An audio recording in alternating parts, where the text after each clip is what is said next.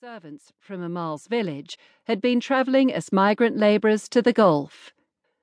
When they returned home, many brought its more austere, rigid customs and belief system with them, and now well-funded preachers spreading Salafism, Saudi Arabia's fundamentalist interpretation of Islam, were beginning to appear in Egyptian mosques and on the popular cassettes of sermons sold from street stalls. But this new religious orthodoxy dovetailed with deeper-rooted convictions. The Coptic Christian minority, who made up about 10% of Egyptians, were hardly less conservative than their neighbours, and, especially in the villages of what Egyptians called the Sayyid, the sweltering 600-mile or 1,000-kilometre stretch of southern Egypt that began with the Fayoum. They also participated in the unknown number of honour killings that went largely unreported to the police and unpunished by the courts. Amal didn't want to wear a khimar, but she had no desire to be beaten or insulted by her teachers, her classmates, or anyone else. "Dad, I really need to wear the khimar," she told her father as soon as she got home. Her father was kind, and he had far less rigid beliefs about religion than her teachers, but he believed as strongly as everyone else in the clear hierarchy of authority that governed society from top to bottom. Just as faithful Muslims submitted to God, the people to the president, farmers and workers to the elite, women to men, his authority in the family was never questioned. "No," he said. "You wear a headscarf, and that's quite enough. There's no reason for anything more."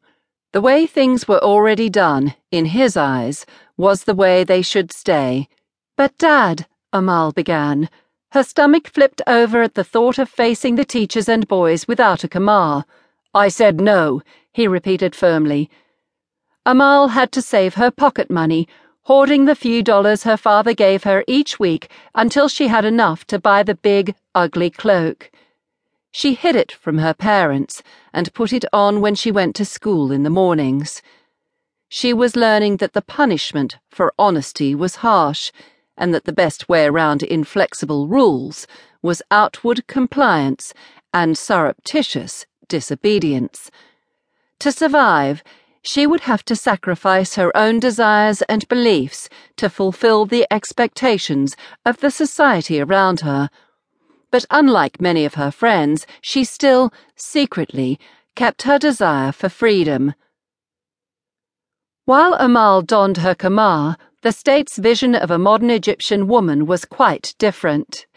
It had been shaped along with the military regime itself, under Gamal Abdul Nasser, in the 1950s and 60s, when Paris and Rome had set the trends in the chic districts of Cairo and Alexandria. Now, in the late 1990s, female employees of state TV and the national airline Egypt Air were still banned from wearing even a headscarf, let alone a khimar or face veil. In elite circles, overtly Islamic dress was considered frumpy and déclassé, a mark of bigotry and, worse, insularity. The official face of women's rights was the bareheaded, glamorously made-up, half-Welsh First Lady, Suzanne Mubarak. Her choice of causes, at least in the eyes of the West and the Egyptian elite, was beyond reproach. She campaigned against female genital mutilation, which was still legal and had been performed on around 9 out of 10 adult Egyptian women, for improving literacy, as less than half of Egyptian women were literate against 2/3 of men, and for legislation giving women more equal divorce and custody rights, and introducing a parliamentary quota for women. The international community applauded and showered her with awards. But at home, her initiatives were the mark of a state that was losing touch with its citizens. Suzanne Mubarak was completely out of step with the realities of life for ordinary Egyptian women.